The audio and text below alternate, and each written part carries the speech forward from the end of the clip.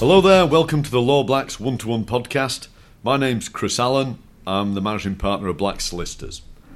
I've worked in West Yorkshire now for over 25 years, and during that time I've met some very interesting characters and individuals, and over the next few weeks I'll be catching up with some of those people to share with you some of their opinions, advice and indeed stories from their lives.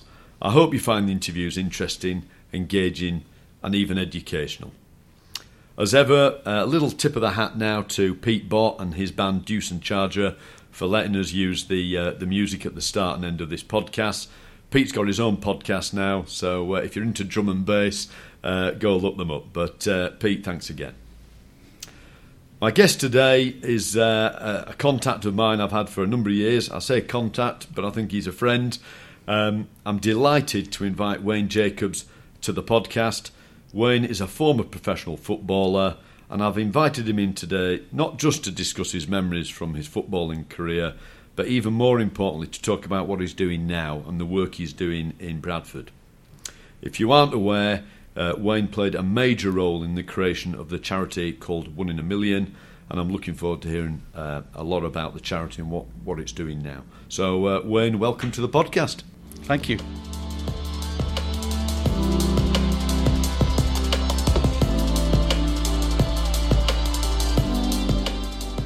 Now, Wayne, I know you through your Bradford City days, as I think a lot of people in this locality do.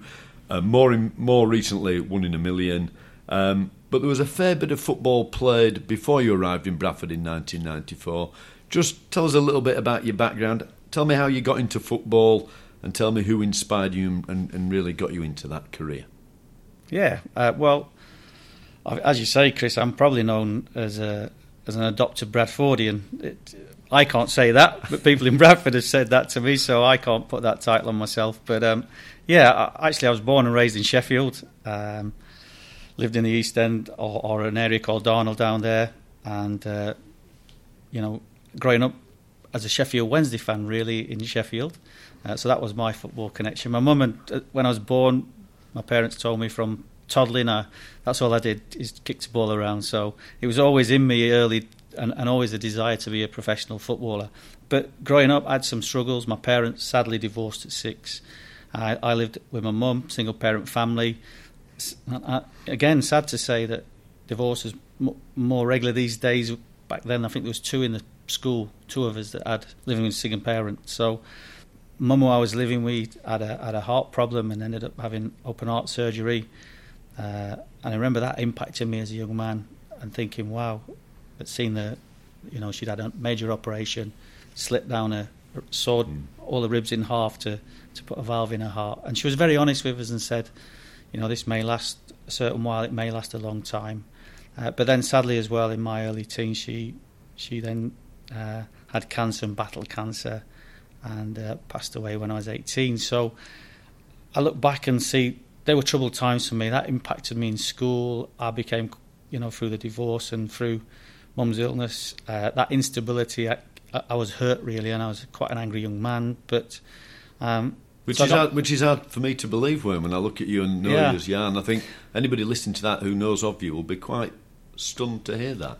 How did you deal with that? Yeah, well, I didn't really, and I only knew that as life. So that was my life. So I had this, which leads to my early years in football. Really, I had this sort of public life and private life. So even at school, obviously I had an ability to play football, went on to represent Sheffield City Boys, went on to represent South Yorkshire and Yorkshire. But all the time, there was this fight at school of me being, the school threatening to ban me from playing football and having those, what they saw as a privilege, taken away because of my behaviour in school and that hurt and that anger that manifested itself. I would be fighting and get myself into all kinds of trouble. So it was a real heads and tails, public side people, it's good football, people come and watch cup finals and watch you playing for your city and you representing your district. But it was a real struggle away from that, and life was very, very difficult. But my father, although they'd split, I saw him every weekend on a Sunday, and it was him who picked me up every Sunday, took me to football, local, starting with the local team and progressing through into, as I say, representing the city and the district. So that was my sort of background. But a Sheffield Wednesday fan in a city that's got two sides. And ultimately played for Wednesday, early days. Yeah, so... If we went... One of the questions I have to say to people, if I went back in time and met you that day when you were signed for Sheffield Wednesday, how did you? What would you say to me that day? Obviously a Sheffield Wednesday fan, and then spotted playing for Sheffield Boys by a then scout of Sheffield Wednesday. In those days, 14 years of age, you could sign on schoolboy forms. It's all changed now. Yeah. So on my 14th birthday, it was agreed that they would come to the house and I would sign. They went to my dad's pub. My dad was a publican by then, with his then my stepmother. He remarried, and signed at the pub for Sheffield Wednesday at the age of 14. Absolutely delighted to do so as a Sheffield Wednesday fan. Now, I would like to think in this day and age, if a young man or a young lady gets signed by a football team at whatever age, 16, 17, whatever, that somebody would take that person aside now and say, look, we're in a public world and there's challenges that's going to be put before you and temptations will be put before you and nightclubbing and everything. What was said to you when you were signing for a club in those days? Congratulations, well done, that's it. It was a lot different then. I think nowadays maybe some of that would be picked up on, the well-being of young players, etc. But in those days, you sort of, it was I mean this in the best possible way. It was the law of the jungle, the strongest survived, and if you made it, you made it, and if you didn't, you didn't. There was many people wanting to be a professional footballer. And I'm looking at stats that say that you played for Wednesday, according to this, 6 appearances, that'll be first team. Yeah. But then there's a move to Hull where you played 129 games. Yeah. So that's quite a spell. Yeah, so obviously I signed at 14, leaving school at 16. They decided to take me on as a YTS back then. Yeah. First, I think it was the first year moved from apprenticeship to YTS. And the manager was Howard Wilkinson, who's well known in these parts. And we used to call him Sergeant Bilko, very strict taskmaster. The head of the youth was Mick Hennigan, who obviously joined Howard when he moved to Leeds United on his senior staff, but back then he was a youth coach. Well, they called me in at 16 and said, look, we're going to give you this deal, this YTS, but if we went on all your school reports in it, we wouldn't touch you really. But because you've been with us from 14 to 16, you've turned up and you've done everything you can, you've worked hard, we're going to give you this chance. But they actually moved me from one side of Sheffield to another to try and get me out of my environment a little bit. So I actually moved into Diggs. With hindsight, do you think that was a good move? It was, but I guess the Diggs wasn't all what they thought it would be. We were still, I lived with a young man at the time, a good friend of mine back then, Carl Bradshaw, who went on to play for Sheffield United, funnily enough. And we were still up to all sorts, really. But yeah, so... Nice idea. But the heart behind it was the right thing to do. And then, progressed really well. It was straight in the reserves at 16 years of age, knocking on the first team, took with the first team in a squad, quite young. And as you say there, at the age of 18, what was the all first division? It was my first year as a pro. I played 6 games and I'm on the bench. And the numbers on the bench, I think it's 2 at that back then. Anyway. But I get a call on transfer deadline day saying, from Howard, saying we've offered you your contract for next year. You're going to be in our squad, but I can't guarantee your first team place. No. Hull City want to speak to you, and they do want to play you. They're in the Championship, so you'll have a decision to make. So that angry, young, hot-headed young man that walked in just thought, I want to play football. Yeah. So I left Sheffield Wednesday.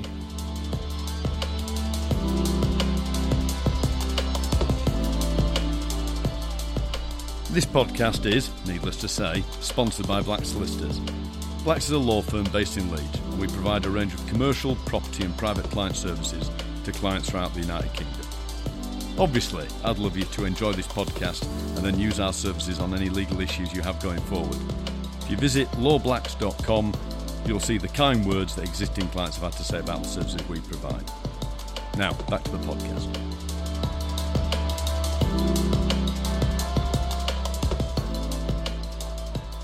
You're 5'8", aren't you? You're not the tallest defender in the world. Yeah. You're playing left back even then. Yeah. What was your X factor? Was it you were very skillful? Was it that you read the game well? Was it that you were fast as a whippet? What was your thing then? Yeah. So I'd like one of the things that people said was obviously there's more stats in the game now, but so pass completion was strong for me. So didn't give the ball away. Quite tenacious, and back in them days you could be tenacious. The old one where you could put the winger in the stand first 2 times before referee would say, right, you've had your goal, like that's it now, no more. So I was quite tenacious, and I think I'd like to think I knew my job well. I'd had some good coaches while I was young, and so I could read the game, and that helped me to play numerous positions throughout my career. But I was a left back really, right, and that's what I was. So you get to Hull. Yeah. What's that like? Are the streets lined with people cheering your name as you arrive? No, actually, I signed on transfer deadline day with Keith Edwards. And Keith Edwards is a returning hero. So, obviously, all the press is about Keith. And Brian Horton was the manager back then for Hull City. And he did well, really. Great man management, because he took a young man and he let Keith take all the limelight. And he put a little piece out in the paper about myself. I did a few interviews, but it was all about... He's one for the future as well as now, so he invested in me really, and Keith, rightly so, established pro, scored goals all over, a returning hero to Boothbury Park back then, and he took all the limelight, which was good man management when I look back. Yeah, and when you first walk into a changing room like that, because all you've known is Wednesday up to that point, how did you approach that? Because did you walk in and think, I better just keep my mouth shut? Or did you think, right, I need to make an instant impact here? Yeah, that young man that was hot-headed and a hurt young man trying to make his way in life was never going to be quiet, sadly, when I look back on myself. But respectful, I would like to think, but not a shrinking violet, not one who thought, right, I'll play my way in softly. Just thought, I'm here to play and let's do that. I remember, obviously, I've been raised in Sheffield. I'd watched Sheffield Wednesday, so I remember thinking, well, the ground's not too in a healthy state, and it's quite smaller, and the impact that had on me, I was like, oh, okay, this is a little bit different. But it was first team football. And I have to say the people of Hull, received me really well and was brilliant with myself. Okay, so you played 129 games there. Obviously, you're left back. We're not expecting many goals out of you, but you get a few. Yeah. But there's a move then in 1993. So you're there for 5 years. Sounds like you had a good, positive time there. Growing up as well, I suppose. Where are you there? You're tough. Early 20s? No, tough, I guess. My darkest time in my life, really, at Hull. Even though, and that's, following on from that public and private. So I moved to Hull. They gave me £3,000 to sign on. I used that to put a little deposit on a house. Yeah. Somebody gave me some advice. Look, buy a little property. So I bought a little property. It was when all the interest rates went through the roof. So it was in 15% interest rate day one. It was back in 1988. This bought a little house. The interest rates just shot through the roof. So I couldn't even have the heating on or anything. I'd go and get my duvet in the house. But I had a girlfriend when I first moved there, but again, that person that's struggling to handle life, that relationship broke. And I realised that, relationships was a tough thing for me, because in me that just screamed hurt. Yeah. With parents divorcing, mum dying, it seemed anything that I loved got took away. So I stopped loving it, and I didn't realise that. So I put this barrier up. So relationships were never going to work. I ended up living on my own. And so while I'm playing in the first team, and I'm playing really well, there's scouts, reportedly watching me from all over the place. But after park, I'm going to the local Tesco and buying a bottle of Bacardi and sitting drinking a bottle of Bacardi at home. Really? And it's really struggling. Is that quite a... everybody I think has this perception that being a footballer is a brilliant life all the time. But there's a lot of downtime, isn't there? There's a lot of time when you're not at the club, you're not training and you're not playing. Was that a lonely time then for you? Very lonely. When I first got brought into the football world, Howard Wilkinson, rightly so, sat us all down and said, look, part of your training, and this was new back then, he was very forward thinking actually, part of your training is rest, and your body resets itself. So I'm going to advise that you train hard, you train as hard as you can, you do all you need to do, but when you go home, go home and get some rest, get sleep. And I think, again, somebody famous from these, or played in these ports, Gordon Strachan, he was the one that first publicly talked about why have you played so long, Gordon? And he said, well, I have a sleep in an afternoon, sort of thing. But I put that into my own life, and so you go home, you get some sleep, but therefore you're home, and when you're waking up in an house and you're struggling with things and you're struggling to deal with things, I couldn't cope with that really. Did the club have any idea that because you just kept it from them? No, because back then as well, drink was part of a football culture. So the manager would, you'd usually have a Wednesday off. The manager would say to the captain, make sure the lads go out, have a beer together, go and get some food together. Right. And obviously, that's good within its parameters. But when people are then taking that to the extremities, which often people did, it's impacting you. It's impacting you again, really. Yeah. So it was a struggle for myself. And I see then that in '93 you moved to Rotherham. Was that just coincidence, or was that a gentle move back home? No, again, that was shrouded in a bit of controversy in some ways because, as you rightly say, for a young man, they always say, look, you're not a footballer till you played 100 league games. So I'd played the games for Hull, and then one day we're playing Stoke. They've got a throw-in. They throw it over the inside of my shoulder, inside the pitch, and as I turn to run, I collapse and my cruciate snapped. And so travelled to Harley Street to see a top specialist, and these words stick with me, and have always stuck with me. He said, you may never play again. Wow. And the life I was in and the hurt I had was the final sledgehammer, because obviously I'd left school without any qualifications. I put all my eggs in the basket. Yeah. And the one thing that was quite stable in my life was that I had football. It kept me, it gave me order, really. I had to be at a certain place, I had to do a certain thing, and it brought some consistency. And now all of a sudden the thing that you love may also go as well. And he might as well have hit me with that sledgehammer, really, when he told me that. So I had that injury, and I had to recover from that. And it was during that time, really, that a friend of mine introduced me to somebody, and that's he prayed with me, and I had a healing on my knees, and I had a real peace about me, and that's what made me look into what is my faith now. So, yeah, well, and I was going to ask you about your faith, and is that the spell where you got faith, you found faith? I mean, the angry young man who was 18, 19, was he not going to church? Was he not believing? No, not at all. And a friend of mine said, who was having some issues, said, look, Wayne, I met a gentleman last night who prayed for me. I had this amazing peace come over me. He said it was incredible. I spoke to him about you, and he'd like to see you. And, I agreed to go. Really, we was in a car journey going to Hull, and I thought, I said, yeah, I'll go, because I just wanted him to be quiet, because I wanted to sleep, because I had an hangover from the night before. So he arranged it all. So I ended up travelling to see a man in Nuneaton who sat and talked to me, prayed with me, and just completely turned me around. And I thought, wow. If that's the case, I have to look into this a little bit. So that started the journey for me. Oh, fantastic.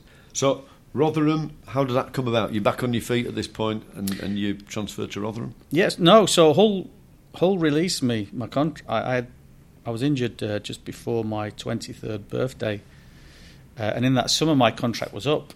And back then there wasn't Bosmans or free transfers. No. But Hull should have and did have to look after you when your contract ran out. But I'd sold everything up, because there was, as I say, there were scouts watching, there was talks of etc. My contract was due up in the summer. So I thought, well, I'll sell my little house, and if I stay at Hull, I'll buy a different property, and if I move, I'm ready to move. I'm all ready to go. Yeah. So I'd sold the house, and then snap, my knee goes. Yeah. Contract's up in the summer, no contract, no place to live, no nothing. I'm out of a suitcase. Yeah. And legally they have to give you 6 months to try and get you back fit. So I realised back then they tried to get me playing without operating, and really it didn't work. I just collapsed. So I had to have the operation in the summer, and they released me in December. So my official last day for Hull was Christmas Eve. And I had no club to go to. I wasn't in a state to play. Wow. So I had to go down to I ended up living with family in Rotherham, going down to a gym there and doing my own rehab, listening to what the physios had said to me and the surgeon at the time. And obviously, a certain Paul Gascoigne had made the injury famous. So I watched his documentary and watched a bit of what he was doing. What did he do? Yeah. So it was a bit of that, along with medics advising, but on rehab. And I made a call when I got to the stage of rehab where I needed to join in again and have bodily contact, etc. I made a call to Phil Ensign at Rotherham, who he'd been the youth manager at Sheffield United, so I knew Phil knew me. Explained, I know you are, Wayne, so great. I said, look, can I just... And I literally just wanted to go in and train because I needed that contact. Yeah. I needed to be involved in movement. And he said, yeah. So I went in around the February time. And are clubs generally good like that? You know, there's loads of lads who... Yeah, I think so. Women as well get injured. Are clubs quite good at that? If somebody rings up and says, look, I'm living locally, can I come in and just do a bit of training? Yeah, well, interestingly enough, a week before that, I'd kept in contact with Mick, and if I saw Howard, we still talk, and Mick Hennigan invited me in and said, come and have a week's training with us at Leeds, which was a real boost at the time. I remember having that injury and having a pair of brand new boots that I'd never wore, and I put them where I could see them because they were just the thing. I'm going to wear you again. I remember putting them on when I couldn't play, when I couldn't even walk properly, putting them on and going standing on the garden in them, in the boots, just to think, what would it feel like? So it was a great boost to go to Leeds for a week. I'm forever grateful for that, for Mick Hennigan and Howard for letting me do that. Trained with the first team, it was great. It all made me feel welcome. I knew quite a few of them because they'd all been at Sheffield Wednesday with Howard before. Yeah. But then rang Rotherham, went down to train, and they said to me, look, there's a reserve game this week at Wolves away, will you play? And I shouldn't have played. By then I wasn't ready to play. I've literally played that game on one leg, really. Yeah. But did well enough that they said, play next week. So I played for the reserves, and they gave me a contract in the summer, a year's contract. Wow. So and again, how are you coping? It sounds like you're starting to cope with things on the sort of the mental side of things in a better way at that point in your life. Is that? Yeah. Well, I was on a spiritual journey. Really, I'd met the gentleman who prayed with me, and decided I need to hear a little bit more than this. So I was travelling every 6 weeks to go see this gentleman, and that desire in me just quickened. And every month, every week. So that's how. And I'd just go and ask, why did my mum die? All the questions everybody's got. Why is there cancer? Why is there poverty in the world? Why are people starving? And he would never tell me to stop doing anything. He knew then I was drinking heavily still and all of that. And he would never tell me to stop, but he would just say, this is what the Bible says. And I'd go away, and through the week I'd think, I'd recognise, that's actually, I can see that now. Mm-hmm. And so that slowly, it was transformational, really. And I guess during that year I had at Rotherham, I was looking and searching, and that's where I was. Thankfully, I played 40 games out of the 46 in the first team. I was runner-up player of the year. The nice thing was the surgeon had said, look, with this injury, when you're coming back, you might play a game, miss a game, train a few days, have to miss some. Yeah. I never missed that. The healing that I'd had, I never missed a game, only through suspension, sadly. Yellow cards rather than red. But 2 reds, sadly, Chris. I had 3 in my life. I was going to gloss over those, but anyway. Open and honest. If we're being open and honest. Yeah. So, a lot of Bradford City fans will hopefully be listening to this. You arrived at Bradford in 1994. Just tell me about how that move came about. Yeah, so, again, sadly back then that word in me, distrust and, not trusting people easy. When I signed for Rotherham, and Phil, the manager, said to me, look, Wayne, we'll give you a year's contract, but we're not going to give you a lot of money. This is just a chance to get you a contract and back joining and playing. But if you're in the team and you're doing well, I'll get you in at Christmas and we'll change your contract for you. And he never got me in at Christmas and changed my contract. And so at the end of the season, he said to me, we'd like to give you another deal. I said, Phil, I'm not going to sign a deal. He said, why? I said, well, you didn't keep your word. He said, what do you mean? I said, well, you promised me that if I did okay, you'd give me a new contract at Christmas, and you didn't do that. And I'd been, the whole thing had hurt me in the first place, thinking I've given you 3 and 4 years of my life in your first team. I worked hard, and within 6 months you've just thrown me out the door. I wasn't even ready to. But isn't that the football world, Wayne? Not being funny. It is, but you're still humans, aren't you? Yeah. And I was hurt. I was hurt by that experience a little bit. So I'd said to Phil, at the beginning of the year, look, at the end of this, because Bosman's wasn't in it, at the end of this year, if that's not happened, then I'm allowed a free transfer. So I didn't want anybody to sort of, you just have you there because they got the opportunity to, but they've not done right by you. So thankfully I had that wrote in my contract in a way. And I left. I have to say this, I had a wonderful time at Rotherham, great experience, played. Phil was great. I don't want to make Phil out to be. No. Phil was great, and when I look back now, he probably just, he said to me, he said to me, well, why don't you come and knock the door? And I was, well, it was your word. All right. So, you never got me in. So, yeah, again, that was probably a bit of that old self that's still working things through and still getting hurt quite easily. So I actually came to Bradford, and everybody thinks maybe that Bradford signed me from Rotherham. I actually turned the contract down at Rotherham, came on trial at Bradford. Right. So it was a trial period to start with. And who was the manager of Bradford in those days? So Lenny Lawrence. All right. So Lenny was the manager. I came and did pre-season. We played at Scarborough, and they signed me straight after on a contract. So that's where the start of that love affair starts, really. Yeah. For the club. And of course, a couple of years later, we have the euphoria of promotion, trip to Wembley, etc. But in the first couple of years, how was it in the first couple of years? Did you feel you were on an ascent, or did you think? Yeah, no. By then, as I explained, I'm on a journey off the park as well, and I've decided by then, look, everything I hear, see in my life around my faith and Jesus Christ was true, and so I gave my life to the Lord and invited Him into my life, and started to, I was reading my Bible and learning, and so I was in a much more settled place, and something I just knew inside that things were going in the right. There's a knowingness that things are going in the right direction. And were your teammates respectful of this? Because when I think of you, Darren Moore, I can't think of too many people who I think, they're definitely Christians and you're not outspoken, but put your colours to the mast on that. It was a big change. Yeah, how were your teammates with that? Were they all right? Well, there was, but me doing it and announcing it, I've gone from being like one of the lads that's arranging all the nights out and the parties and to arriving at Bradford, having looked at my faith, deciding, this is for me, and saying, look, I'm not some of the things that happen. I'm standing back from and etc. But we were still going out with the lads. We were still all of that. So, but yeah, I guess I thought, what are people going to think? I thought of it more of, now you got some stick and you got the odd Mickey take, but often the lads would come up and say, really respect your views and really respect what you stand for. So there was a bit of all of it in, but not as bad as what sometimes I thought it might have been on what if you want to call it, doing that crossover. Yeah. Now, I could spend all day talking to you about 1996.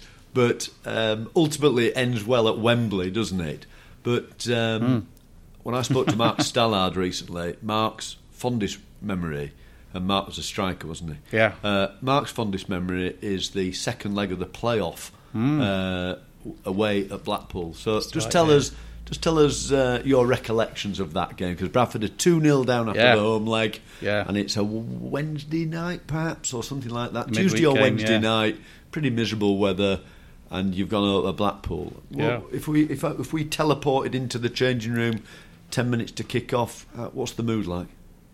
Yeah, I think one is that we can do this and we can prove people wrong. And there were some bits that happened in the first leg that really provided a bit of that inspiration as well. So we get beat easily at home 2-0. They're a strong side. Sam Allardyce is the manager, but coming off the pitch, one of their players, Big Morrison, shouts, "We're just too big and too strong," down the tunnel at us as we're going into our changing room.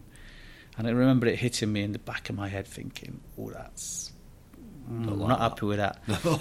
And as I say, I'd come to faith, etc. And I just knew inside me that I had a knowing that we could do this and that it was meant to be.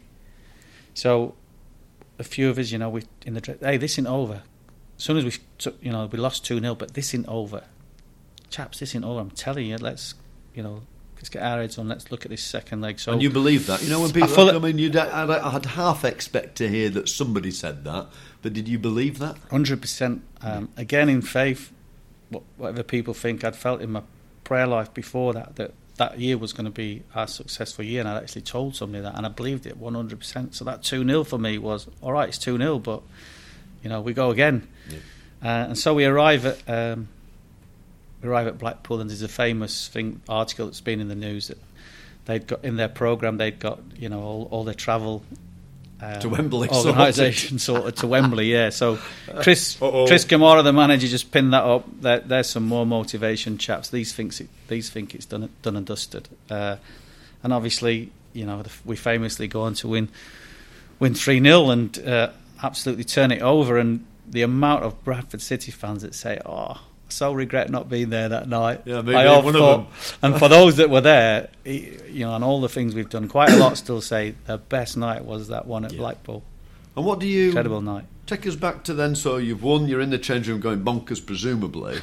Yeah. What do you do then? I mean, do you all just pile back on the bus and have a great journey home and then get off the bus and go home, or what do you do? No, so Chris... After the game, Chris is quite superstitious back then. I think he may still be. I don't know, Chris Kamara, the manager. Yeah. So he would never book anything in case of celebrations and that, just in case of. So we finished the game and we got on the bus and they went, right, let's detour. We went to one of the hotels in Blackpool and all had a few beers straight after the game, just to celebrate. So did you come back that night? Great. Or yeah. You still come back on the bus that night? We still came back, but went and had a celebration together. So that's a fantastic memory. Obviously, the day out at Wembley, which went to plan, didn't it?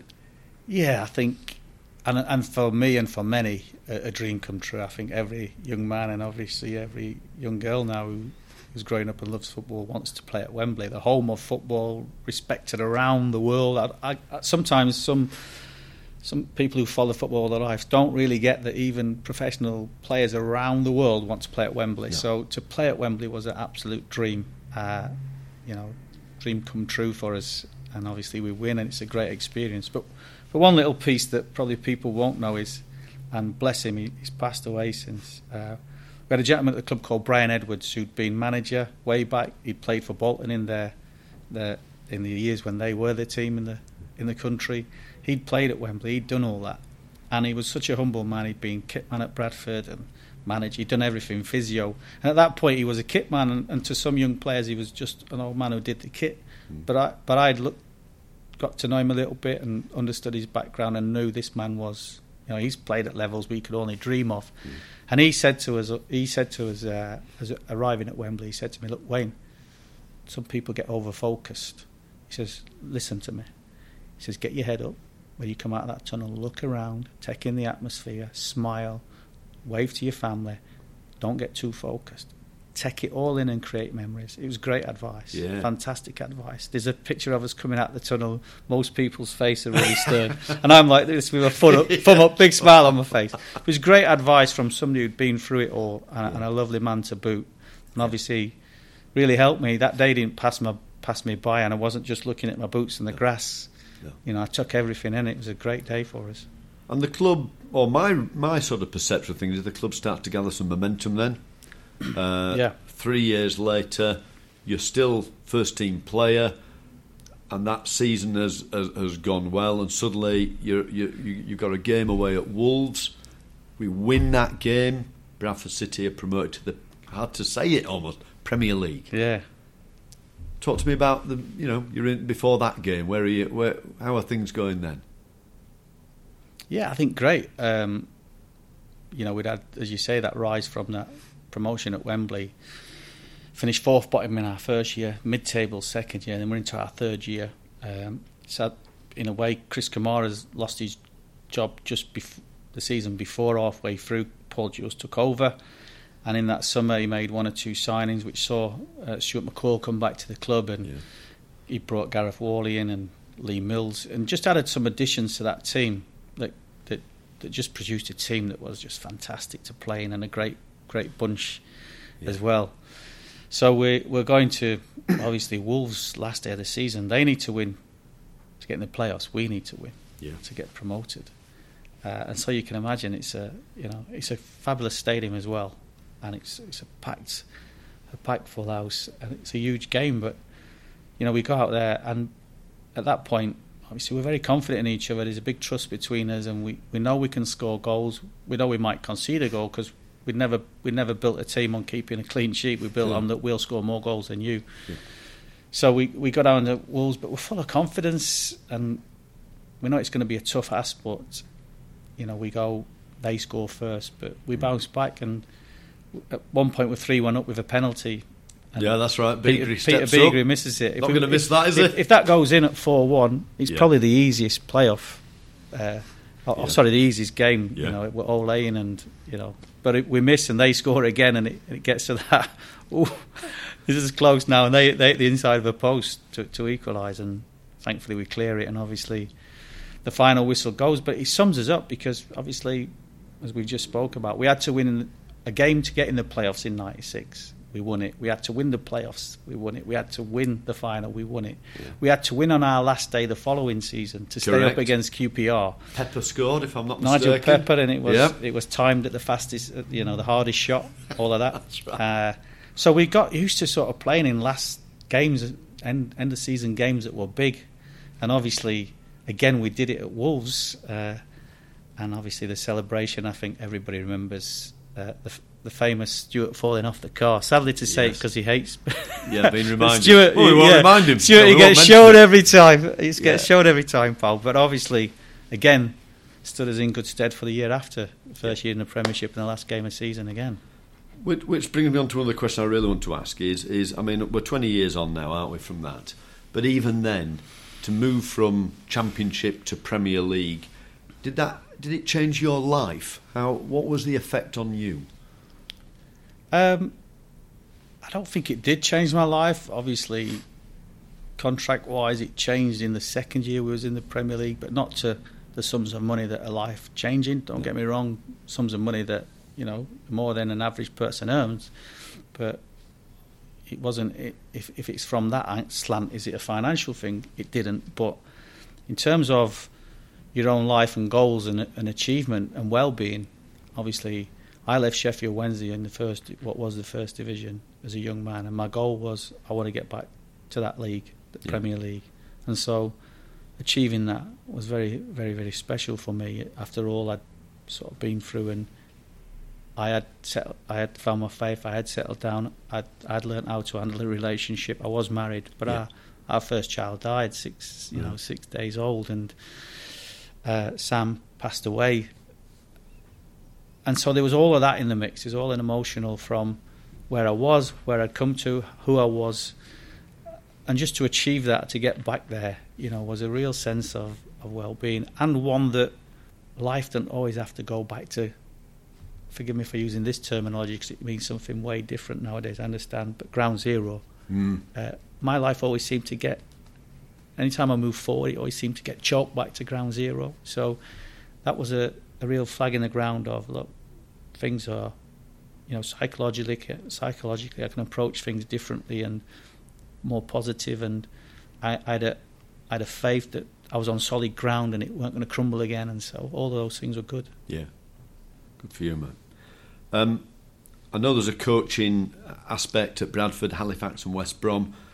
I'd love to sort of deal with that another day. Let's just finish on football if we can with this. Who are the biggest characters that you've played with? I mean, there's characters in the game, but who are the biggest characters you've played with?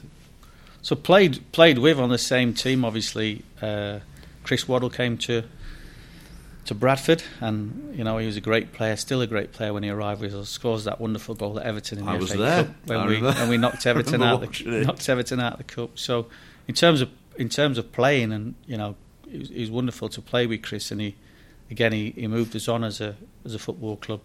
And then the likes, obviously, I loved that triangle in that successful days with Gareth Worley in midfield at the side of me and Peter Beagrie on the left in front of me. Yeah. That little triangle on our left-hand side, they were great years for me.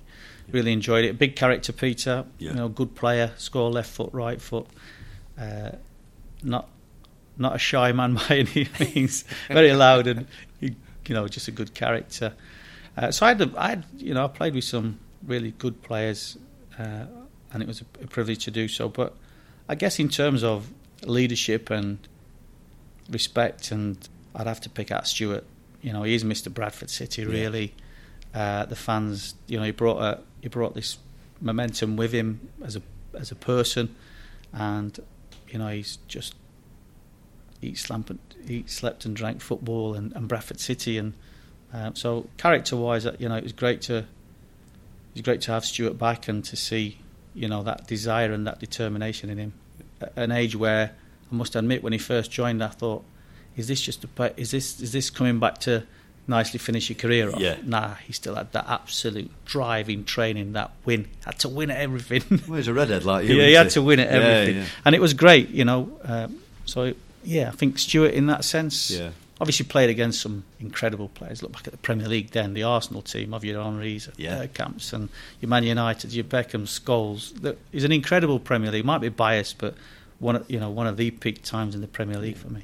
And when Man U turn up, I mean, I appreciate they did us over most times. Well, every time we played them, I think. But you know, when I remember us beating Arsenal at home. Yes. You know, when they roll into town, did you, as you were driving into work that day, were you even thinking, "Oof, crikey, here comes Thierry Henry"? Nah, I've never felt like that. You've always had some nerves, and I think they're good. But as I say, I'd come to a place in my life where no, they're here. We're here to win. So if we're taking, we're not here. What was it the old MMA fighter just said recently? You know, we're not here to take part. We're here to take over. We're here to win. Yeah. So I'd go in and think, no, you know, however we do it. Of course, you're realistic. You're up against the odds, but however we do it, you know, we're here to win this game. So just approach it like that, really. And how were those super players with you guys at the end of the games? Did they used to hang around and have a drink with you, or did they all just leap back on their bus and go? No, away? leap back on. That was new to us. You know, back in the days, you go into players' lounges and all mixed. They just got to that stage where in the Premier League, players just got on the bus and off they went. Yeah. So that roughly all stopped by then. So yeah. But some fabulous players to play against. Yeah, good. So let's. I mean, as I said, Wayne, I could spend all day talking football with you. Let's talk about what you did post-football, because you have created, or had a big hand in creating, the 1 in a Million charity in Bradford, which people can Google now and get lots of details about. Yeah. Tell me where that thought process came from. What was the trigger to do something? Great to think about it. Yeah. What triggered the action? Well, it's quite simple, really. It's 10th of the 1st. It's the 10th of January 2002. It's the early hours of the morning. I've got out of bed, and I'm praying on a few things in my life, and just felt this statement 1 in a million land in my heart. Totally nothing around that I was praying about. Just sort of landed, and okay, what is that, Lord? And just sort of unpacked a little bit. That was in 2002. I'd got very, very young children at that point. So I did what you should never do, I guess, sort of prayed and said to the Lord, look, I've got a young family, Lord, at this is a big thing. When my youngest goes into school, I'll turn my face towards this and do what I feel is in my heart to do with it. So I went from 2002 to 2005, 3 years carrying a little bit of that vision inside my heart, until 2005, when I met a gentleman called Matt Band, who was a businessman who had something similar in his heart.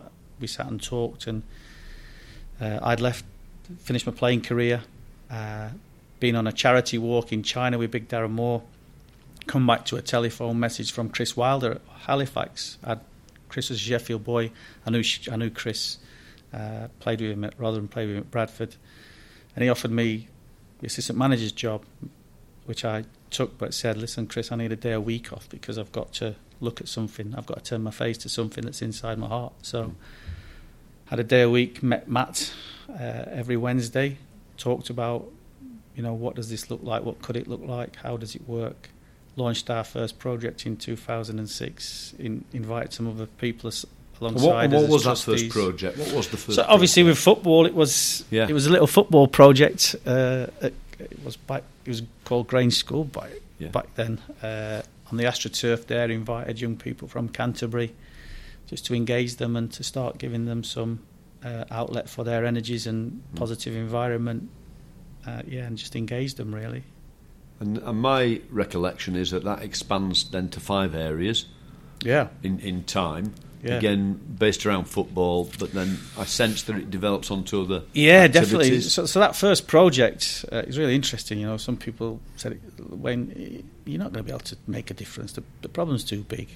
And so for anybody listening, just Google the starfish story. That was our heart behind it, that, look, if we can make a difference to one, it'd be worth it.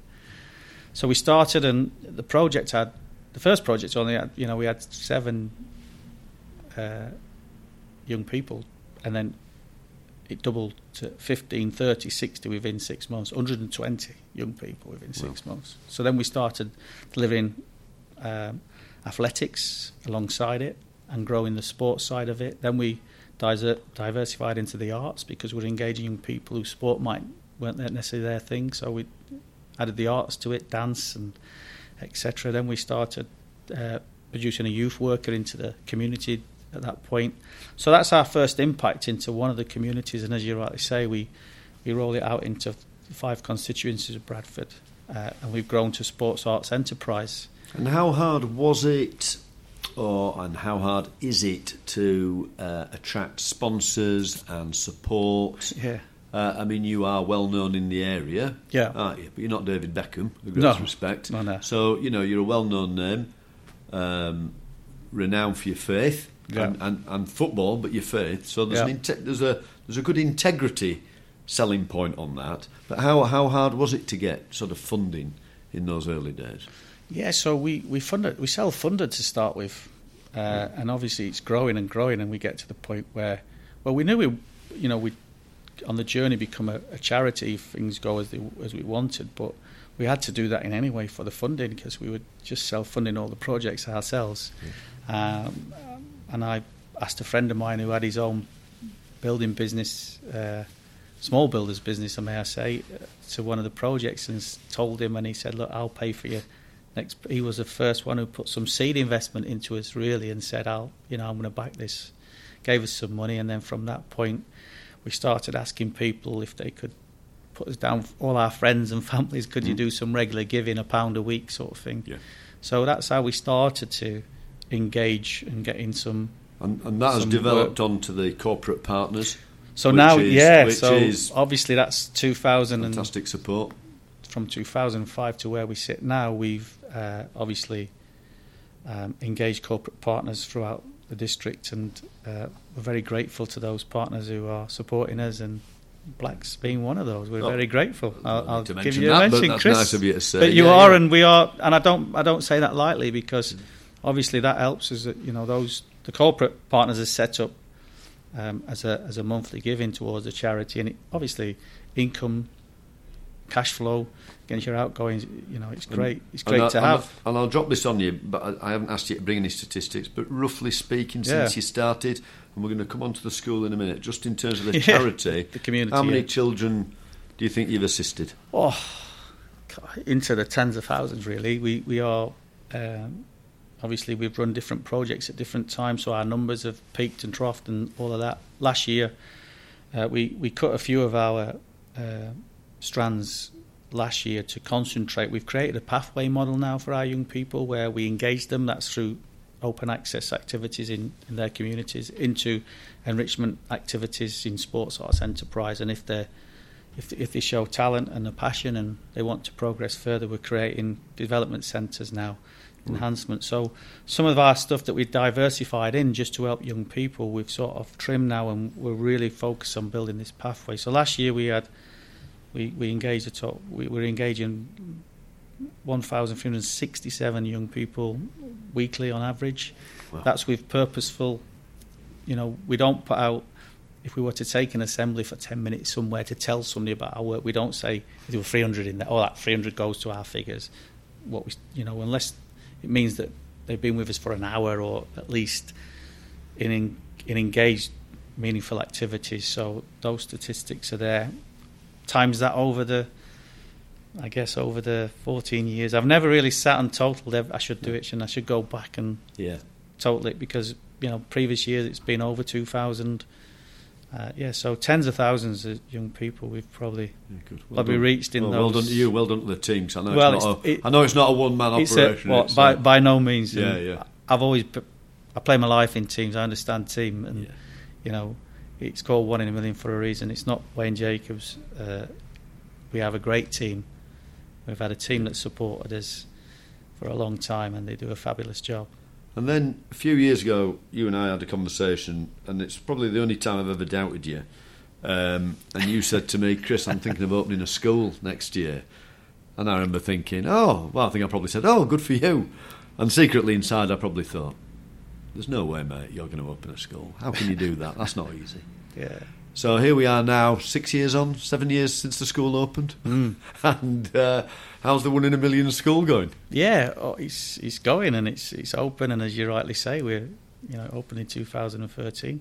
Not without its difficulties in getting it open. It was a challenge to do it, but it's open, and it's functioning. We're a normal secondary school. The school came around really engaging children and young people and trying to support them and break some negative cycles that are over their young lives.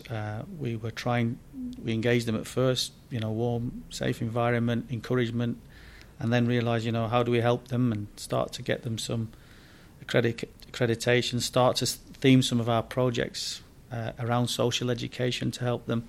And so when the coalition brought the free school movement in back then, it was about working in disadvantaged areas with young people. Small schools, small class sizes, strong discipline, good teaching. And we thought, well, that's a perfect fit for what we're trying to do. It's a next step of what we're about. And if people don't know, the school is situated next to Valley Parade Stadium. It is the old shop building, isn't it? That's right, yeah. So in 2009, we signed a partnership. When we first went out doing those projects, football, the young people, because I'd just finished playing, as you say, I'm not David Beckham by any means. But in Bradford, because I'd played in the Premier League, people did know you a little bit. So when we went out and did the projects, Bradford City, even though it was 1 in a million. So I just said to the club, look, if you're happy, we don't mind. Well, I'm not asking for a penny. Do you want to put your badge on this as a football club?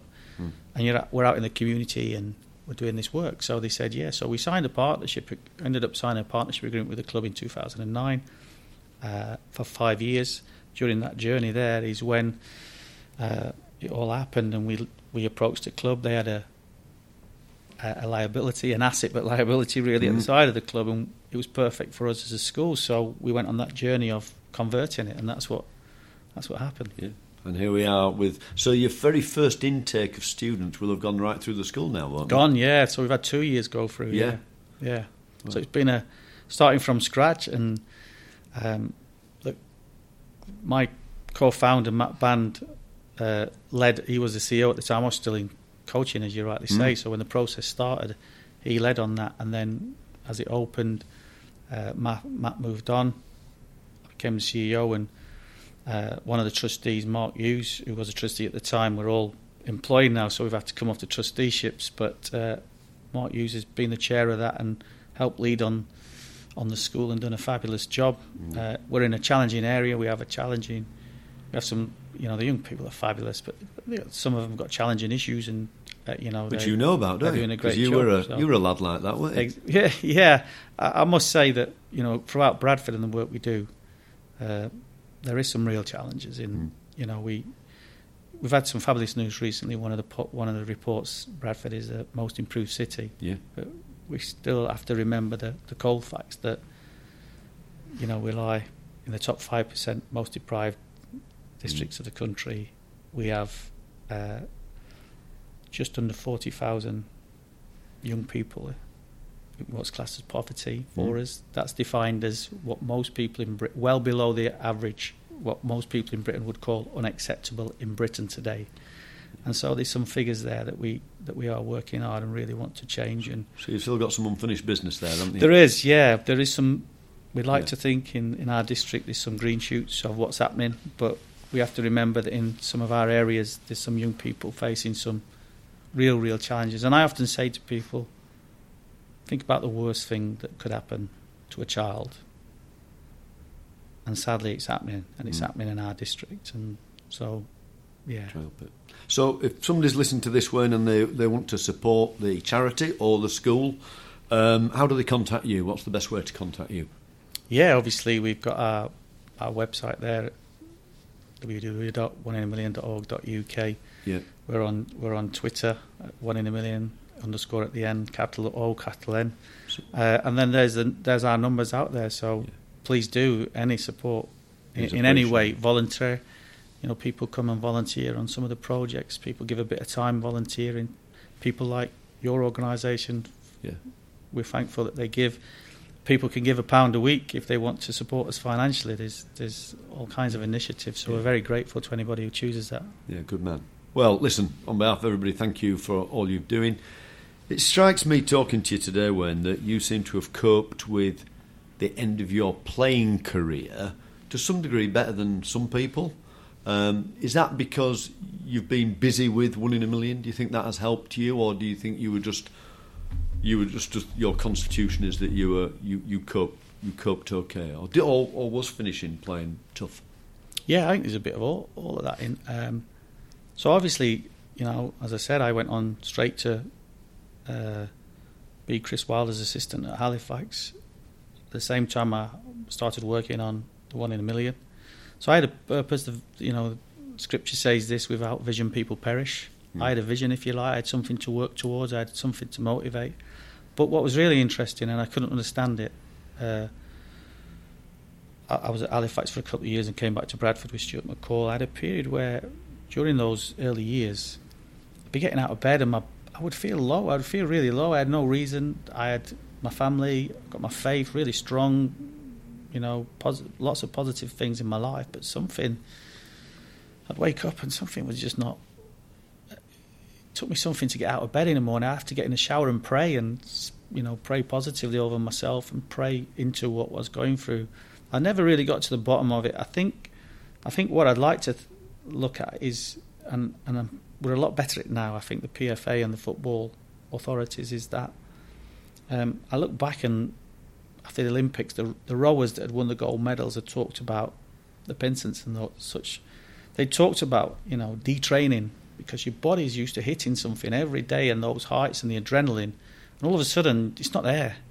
And so in those early days I thought about, do we need to look at when people finish detraining and creating a stable lifetime of activity, because is there almost a drug missing physically out of your body with those endorphins and everything. So I still had some pieces to go through, and sadly, very sadly, obviously, at the time, Gary, well known in football, so Gary Speed takes his life, and probably not known to the public. There's a lot more footballers that was on the brink of that. I think he won't mind me saying Dean Windass has come out recently and said he struggled.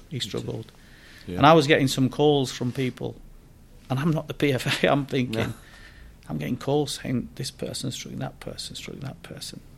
So I think there is a piece to do.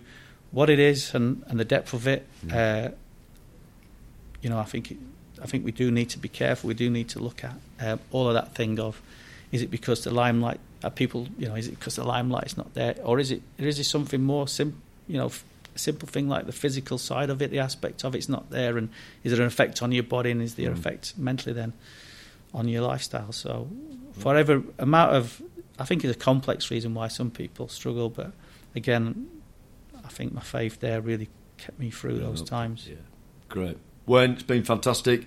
As I say, we could have spent all day on just on the football. I'm delighted we touched on the 1 in a Million and what you're doing. I think it's, I think it's fantastic, and I hope everybody who's listened to does. So I thank you, and perhaps you'll come back and we'll do another one soon. Cheers, Chris. Just hearing those stories, because when I met Wayne, I always think of him as the most level-headed guy, and it's very interesting to see that insight that was a troubled young man who battled some demons to get to where he got to, which is an inspiration. And I hope you enjoyed it. If you've enjoyed the podcast, please, any reviews, preferably positive, are appreciated. And if you tell your friends about it, we're trying to create podcasts that are interesting and help your journeys to and from work. And I hope you've enjoyed it. But once again, just a big thank you to Wayne for all that. Thank you. Wayne.